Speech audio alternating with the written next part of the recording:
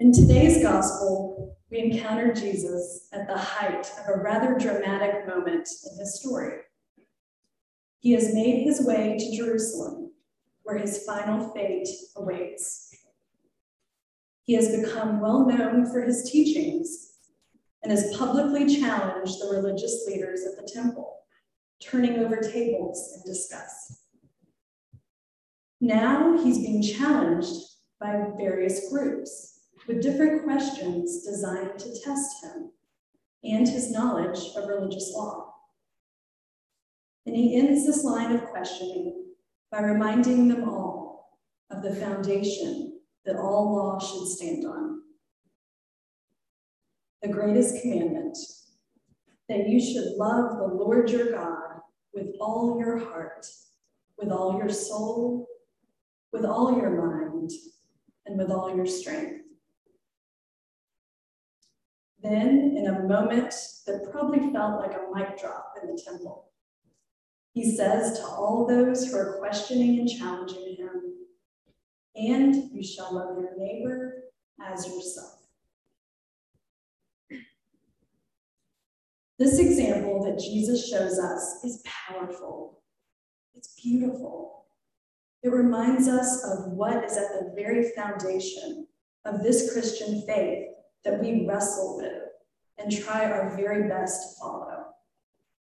Love. Love of God and love of neighbor. Let us take a look at this greatest commandment for just a moment.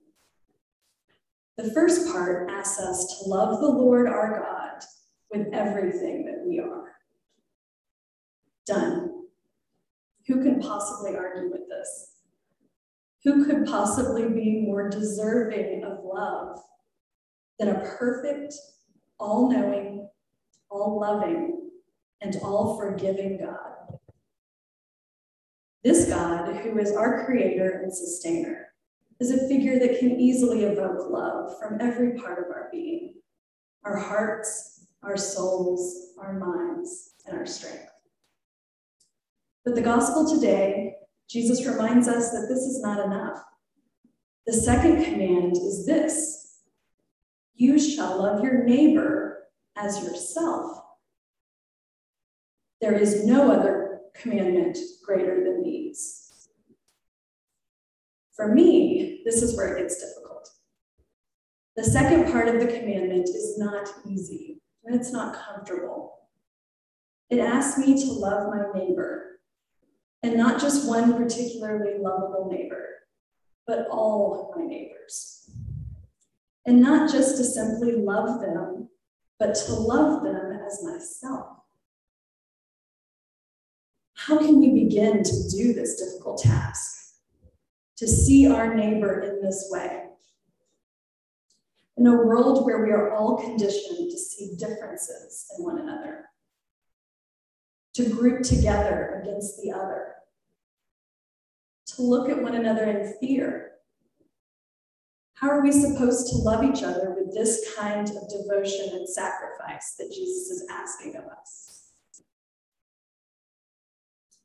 My first job out of law school was as a public defender, as I've told you before, representing indigent criminal defendants who could not afford to hire an attorney.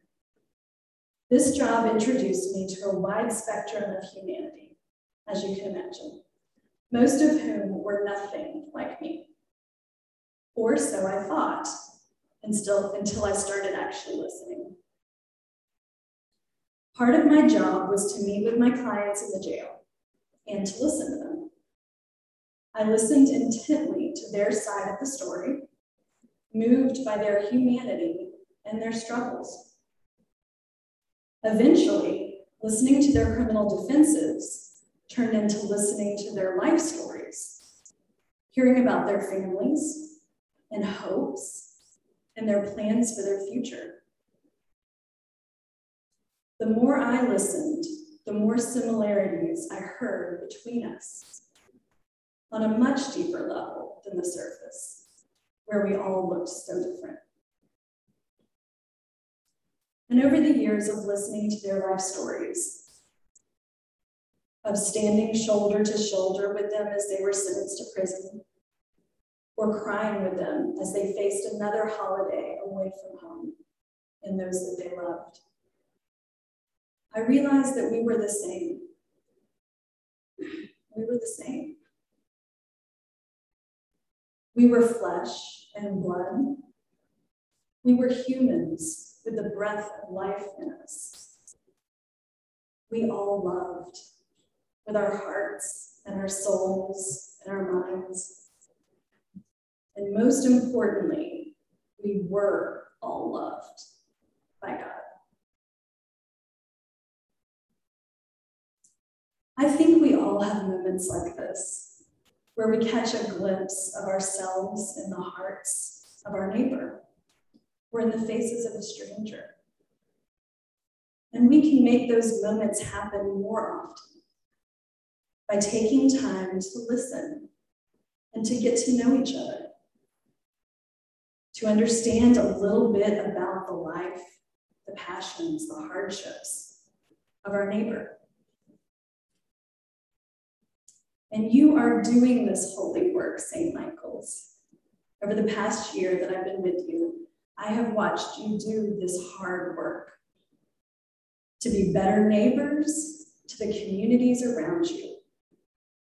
You spent time in discussion and prayer, in sacred ground circles, examining the history of racial injustice in America, in Zoom rooms with the community of Lomax and Zion Church, engaging in dialogue with them about discrimination and oppression. You've listened as Black Christians of different generations shared their emotional experiences of race in Arlington, in Virginia, and in the Greater South. You prayed together, you laughed together, and many of you cried together. This is the first step. Building relationship with those who are different from us is where it all begins. It's the first step towards truly living that sacred commandment, to love our neighbors as ourselves. And there is no time in our lives where this commandment is needed more than now, as we face centuries of racial justice long denied, as we face a nation of citizens that are seething with partisan hate, as we face a pandemic that kills indiscriminately and keeps people across the globe apart from one another. The time is now. The world needs this commandment. The world needs the love of God shining through us and through our neighbor. And we need this commandment, St. Michael's. We need to remember daily to love our Lord God with all that we have and with every ounce of our being. And when we love God in this wholehearted way, we in turn love our neighbors in the same way, because we are all made in the image of God. And our act of loving becomes an act of seeing and serving God wherever we find him.